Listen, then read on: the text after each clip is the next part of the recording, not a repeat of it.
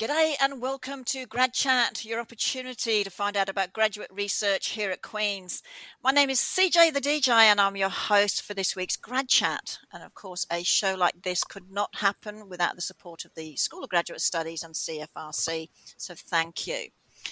Now today, as if you listened to last week, and I hope you all did, today is part 2 of the show when I've been talking to Sue Baisley, Sean Mars and Carrie Ewens, who gladly came on last week, and we ran out of time.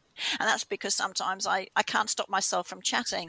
So I'm picking up from last week, and if you remembered last week, we talked a bit more about our students' research, and today I'm going to finish off a little bit about that. And then also talking about how kind of volunteering that they've been doing here in Kingston.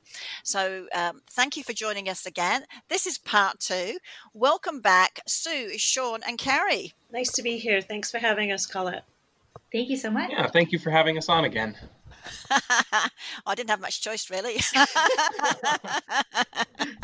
But that's beside it. So, Carrie, I feel really bad that last week I actually didn't really get to talk to you very much because your aunt and Sean took most of the floor. So I do apologise for that. So I want to give you most of the floor today, so to speak. So with that, what I'd like to do is then ask you about your research. Carrie, your research topic is how do changes in water turbidity due to permafrost thaw affect zooplankton communities in high Arctic lakes? Now, I know you haven't collected any data yet, but can you give us an overview of the purpose of your research study? Yes, absolutely. So this project came about 16 years spent at the Cape Bounty Watershed Observatory in the Arctic with some of the geography professors at Queen's. So they've spent a lot of time collecting data on permafrost thaw and more of the physical geography side of things. And they've been watching these two lakes, which they call the West Lake and the East Lake. And about 5 years ago, they realized that one of the lakes, the West Lake, became incredibly turbid. So that's sort of the sciencey word for murky. Thank you. I was going to ask you that. Yeah, so it means really dark and murky. And they also were tracking the Arctic char populations in these lakes. And Arctic char are a type of fish, and they're usually the top predator in a lot of Arctic lakes. And in the lake that went murky, the char population became very unhealthy and started to decline. Now, the reason why that lake became murky was because the permafrost in the area, picture 75 degrees north, really cold. The ground most of it is permanently frozen all year. It's starting to thaw because our atmosphere is getting warmer. Right. And that's releasing a lot of sediments, organic carbon, nutrients out of those soils and into the lakes. Right. Mm-hmm. So the question becomes, well, why were these fish populations declining? And fish rely on a really strong basis of the lower trophic levels. So, the species that they feed on, sort of like in a building, for the top of the building to be sturdy, everything below it also has to be sturdy. Right. So it becomes a question of, well, what's really happening to the zooplankton population, which is the grazers in the lake, and they're what the fish feed on. So that's what we're looking at. So my first question was, how far apart are these two lakes? Because why is the permafrost in one area thawing quicker than another? Right. So they are in different watersheds, for sure. So they're actually only a few kilometers apart, but they have different watersheds, which is driven by what rivers are flowing into them, as well as the altitude of the land. So you can track a watershed by asking, well, if one raindrop falls on this area of land, where will it go? Which lake will it drain into?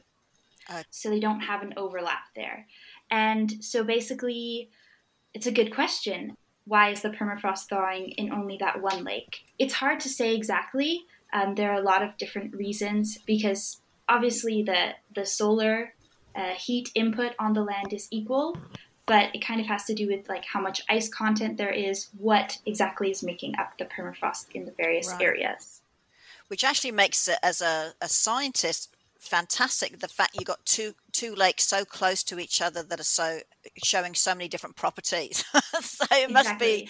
lovely for you guys to be able to sort of study both of those. Yeah. So, well, before going into each of the two lakes, what are the zooplankton and what role do they play in the Arctic char population health? Right. Primarily, the zooplankton that are there are definitely Cladocera. So there are many different species. Arguably the most well known is Daphnia. There are a lot of different species of Daphnia of that genus. They're all very, very small filter feeders that you do really need a microscope to look at. And while I haven't had the chance to look at any of the samples that sort of have come from the preliminary studies there, so I don't have an excellent understanding of which species are there, there is a range of possible players. And you're saying in terms of these zooplanktons are being disrupted because of the thawing of the permafrost, which releases more carbon and things like that. Is that, if I understood that correctly? Yes, that's correct. That's the theory, but no one's really ever looked at, well, how are the zooplankton being affected by all of this chemistry change? And so, of course, if there's less zooplankton or some of the ones you named, I can't remember what they were called, something or other, Daphne or something. Daphnia. If there's a reduced amount of that, then of course there's not as much for the char to eat. Is that correct? Correct. Yes. Which is what's affecting them. So it seems like a logical scenario here of, with the permafrost doing it's affecting the zooplankton, which is normally the main eating source for the char. So if the zooplankton's being disrupted, the amounts of that, then of course the char don't have as much to eat, and therefore the populations are different. Is it a matter of the amount of reduced numbers of char, or just they're not as healthy as they used to be? So it's a mix of both. Again, I'm still becoming in the process of becoming an expert on this. So I don't want to say anything that's incorrect that the fish experts will say, what is she talking about? But they definitely found that the population was declining. So that means like the number of individuals. Right. And there's also something that you can look at in fish, which is called an otolith. Spelled Otolith. And It's a very small, I believe it's a bone, if I remember correctly from my fish courses. But it sort of acts the way that tree rings do, where you can look at it and, from tree rings you can determine, well, this was a really great growth season, or this might have been a drought season, depending on the width of the rings. So it's exactly like that. Yeah, so they looked at those. I'm not sure if this is fair to ask you this, but if you're looking at, so we've got the zooplankton and then we've got the char. What eats the char if you're looking at the food chain? So humans do. And that's sort of one of the, falls under the applications and importance of the work.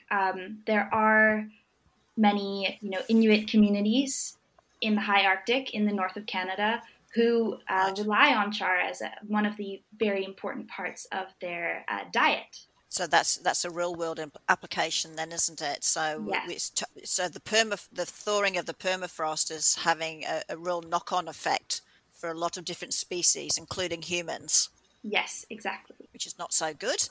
So how are students like yourself who do field work and preparing for the next field season, how are you going to do that in the context of travel restrictions due to COVID-19? Because I imagine even this year, were you able to get up there this year, or has that been put on hold? Yeah, that's a really, really great question. So I wasn't able to go up this summer. I was supposed to have my first field season, this summer in July and August. That's when we go up. When it's not so cold up there, it's 5 degrees as opposed to minus 40. But no one was able to go up this year because with travel restrictions and the North and the territories really not having that sort of medical infrastructure that we do have in the provinces. And I'm definitely not the only graduate student in this position. People are dealing with it in different ways. So I know of some people who are planning, plans A, B, C, and D, depending on what they're able to do. So potentially moving their field work to study a different biome, somewhere in Ontario. Right. For me, that's unfortunately not really an option, because part of the novelty of the work was being in this setting, which is very far north, and right. What makes it so interesting is that fewer researchers study it because it has such a short field season, and right. Also it's just so remote. Was there any researchers up there who can continue to collect the data that you were hoping to be able to collect yourself? So it's possible. I know of. So I'm co-supervised by the biology department and the geography department, and I know right. that my geography supervisor has a student who lives in Nunavut, I believe, okay. in Iqaluit. So that is definitely one possibility, and we'll be sort of discussing all the options as time moves forward and as we progress. It's not quite the same as being able to do it yourself, though, is it? No, it's not. You do have to put, a lot of trust in the people who are collecting your data. Yes. Okay, well, I wish you best of luck with all of that, because it sounds fascinating, and the more we learn about what's happening with the permafrost thawing, to prove to those non-believers about climate change is going to be important for all of us. Yes, exactly. So everyone, we've heard some fascinating research, and what has been interesting is how research can be connected on different variables, which is very, very interesting. So from one hand, you've got heritage, looking at heritage, and the other one you've got surveillance going on, but then there's the connection between the surveillance going on in Paris, and they're looking to see what's going, also trying to figure out what's happening in the Americas. So these sort of connections are very, very interesting, how seemingly programs that are totally different can actually all connect. And even with Carrie, she might be working, like has been mentioned, the physical side of science, but her supervisor is in geography, and that has also a connection there too. So all these sorts of things, research can be totally fascinating, and we should never just look at it in one plane. There's all sorts of these connections. Okay, well, before we get on to the next topic, let's take a little break. Something I haven't aired in a very long time is my favourite grad band, Groove Commute, and the piece is called Chuck Berry. So let's have a listen to that, but don't go away, as we will be right back after. Grad Chat.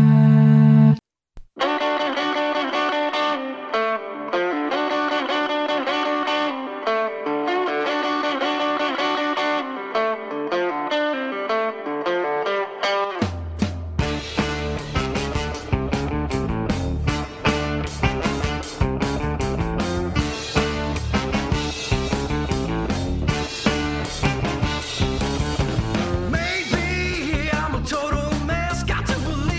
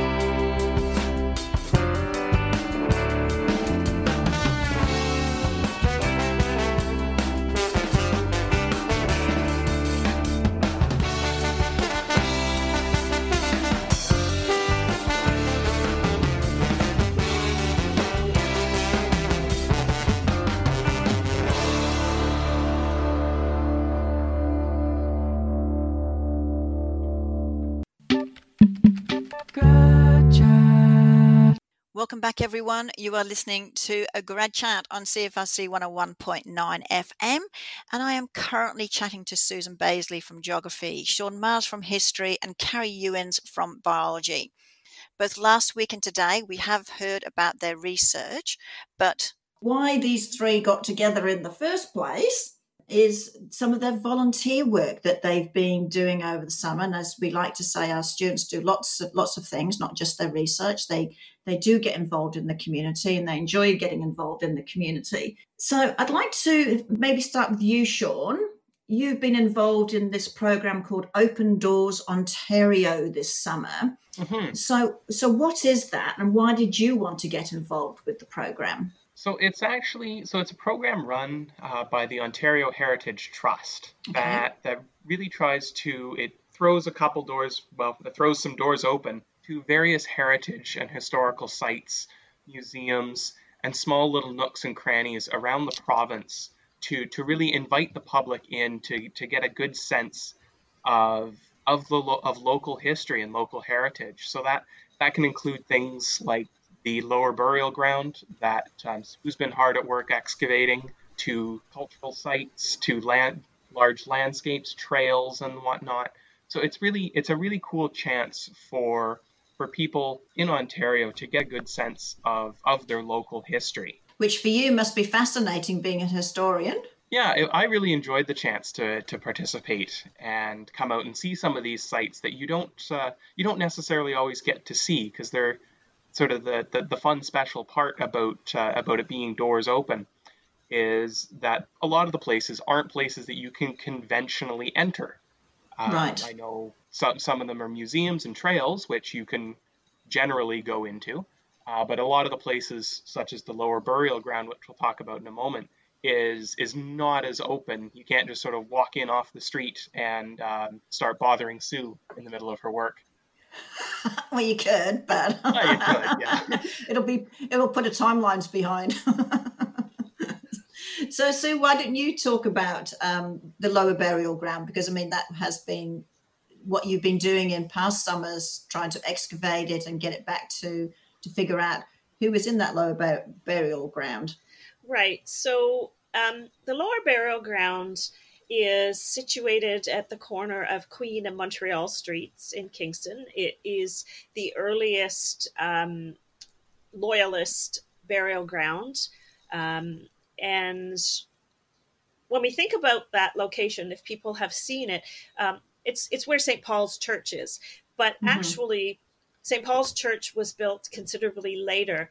The Lower Burial Ground was established when the refugees came from the just immediately post-American Revolution and came here to settle in Kingston, or Cataraqui at the time. It became Kingstown in 1783-84. So we can see pieces of it right at the corner. When you stand on the street, you can look in, but then you see the church. But there's actually a portion of the Lower Burial Ground that is situated underneath a building. So it's underneath a Sunday school that was constructed in 1872. And that's the part that's inaccessible to the public. So the Lower Burial Ground Restoration Society began a project in 2019 to clean up that location underneath the structure and to record the grave markers that are under there, because it was quite a mess, had been covered over since 1872, and then basically had just had a lot of debris, construction debris and garbage placed on top, just thrown in. And with various additions of things like plumbing and upgrading electrical, it was quite a mess. So the Lower Burial Ground Restoration Society received funding from the City of Kingston Heritage Fund to start this process, this cultural resource recording project. So I became involved because it is considered to be archaeology, even though we weren't actually excavating burials. So we were cleaning up, documenting, and it was a community archaeology and history project. So everybody that was involved were volunteers. That's basically the project. We worked last summer And we were to do the phase 2 of the project this year, but of course that is on hold. So hopefully next year we will be able to continue that recording process and getting that information out to the public. Yes, yes. Okay. So Sean, what were you doing as part of this Open Doors at this burial ground? So I was doing a few different things. Largely, I was helping facilitate the tours. So groups pre-booked in little bubbles, and they would come in every hour. And John Grenville, Sue's husband, who's part of the Lower Burial Ground Restoration Society, and Sue herself would give tours to the groups. And so I was part of just helping out with the groups, providing some of the information, running little errands, running some slideshows, holding some signs, and generally just sharing some of what I know of the site and the local history. Which would be awesome. Like I said, as an historian, you'd be fascinated with that. And Kerry, what about you? What was your part in this Open Doors Ontario, and why did you want to be a part of this? Yeah, so I've definitely attended a few Open Doors Ontario events, as a visitor in Toronto in the past. I'm from Toronto, and I only just moved to Kingston on September 1st. So it's been 1 month. And I was connected to it through Susie, who is my aunt, or Sue, as she's known in Kingston, who I've known for my whole life. And really, she just realized she might need a few more helpers on the day to manage groups of people, especially due to COVID, and just making sure that, everyone knew where they were going, so we didn't have anyone wandering around, and we could just keep control of the situation. So I said, yes, I'm happy to help. And I didn't have any expectations, but I was pleasantly surprised that I came out of the day having a much more thorough understanding of the history of Kingston, the history of the area, and a really good understanding of this incredible burial ground, which Sue has been studying for the last few years. I know, it is pretty amazing, isn't it? And there's nothing like being coerced by a family member. And I noticed Sue's being very quiet on that part. Right. I love it. The plot thickens.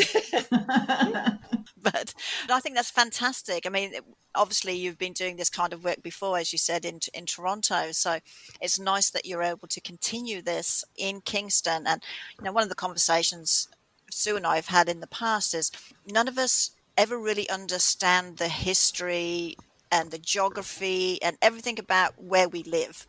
We're very good at finding out about places where we don't live.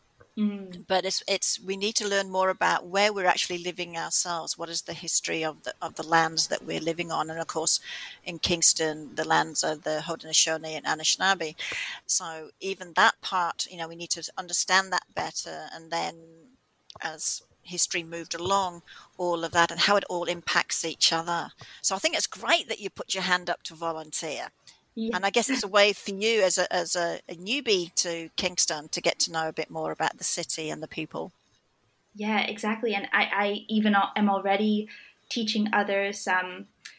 For example, I was speaking with a few people who did their undergrads at Queen's and are now in grad school. And I mentioned, yes, Skeleton Park, the upper burial ground. And they said, oh, is that why it's called Skeleton Park? I have no idea. So there's all these things, right? So we've got to learn, and it's nice that we can share this, and what a great place to do it as part of a university, of that collective knowledge gathering, which is fantastic. Yeah, exactly. Okay, everyone. So, this has been quite a session. I've been loving it, and I really do thank you all for coming on the show. Being in two parts is... Sometimes I think, our show is way too short, and clearly there's times when we need to do a part 2, and I've done it a few times, and this is clearly one of those. So I do appreciate you all coming back on a second time, to talk about not only your research, but what you're doing within the Kingston community to help us all understand a bit more about where we live. So I really do appreciate you all coming on. So Sue, Sean and Carrie, thank you very much for chatting, and thanks for doing the show both remotely, and of course good luck with your own research. Thank you. Yeah, thanks, Colette. You have done an amazing job as always. I love it. I love my job. If people don't understand that, I love my job. I always really appreciate the tough questions, because that's what you're for, right? Is to pit us up against a wall and ask us the really tough questions that we don't necessarily always want to answer. I was being kind to you, Sean. Well, hey, we've still got some time. You want to pin against the wall? We've got, See, this is what I have to put up with our grad students. I could use age over, the age factor, but I'm not going to. I don't think you can do that with me. Yeah, good. No, I think I could still, Sue. And Carrie, you're just learning all this, so be prepared. Yeah. Learning quick. I think this is a great opportunity as well for Carrie to show other first-year students and particularly master's students that this is a really good opportunity to just talk and have a conversation about what you're doing at Queen's, and I mean, having the opportunity with Grad Chat, I think it's actually amazing. And I know I keep telling people, and I think Sean does the same, we just say it's really easy because Colette is such a good interviewer. Well, thank you very much, people. Soon these headphones are not going to fit on my head.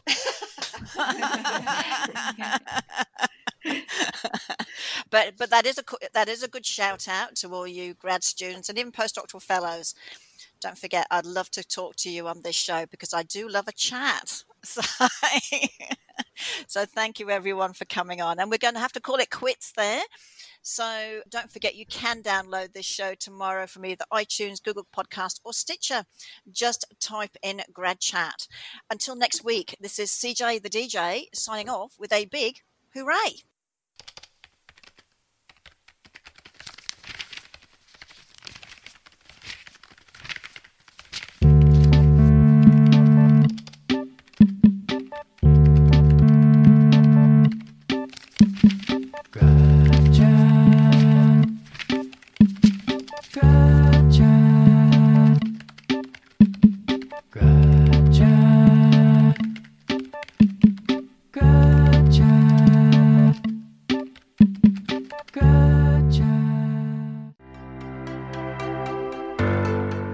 Thank you for listening to this podcast produced at CFRC 101.9 FM in Kingston, Ontario at Queen's University, situated on the traditional territory of the Anishinaabe and Haudenosaunee peoples. The CFRC Podcast Network at podcast.cfrc.ca is brought to you by the generous support of the Queen's University Faculty of Engineering and Applied Sciences.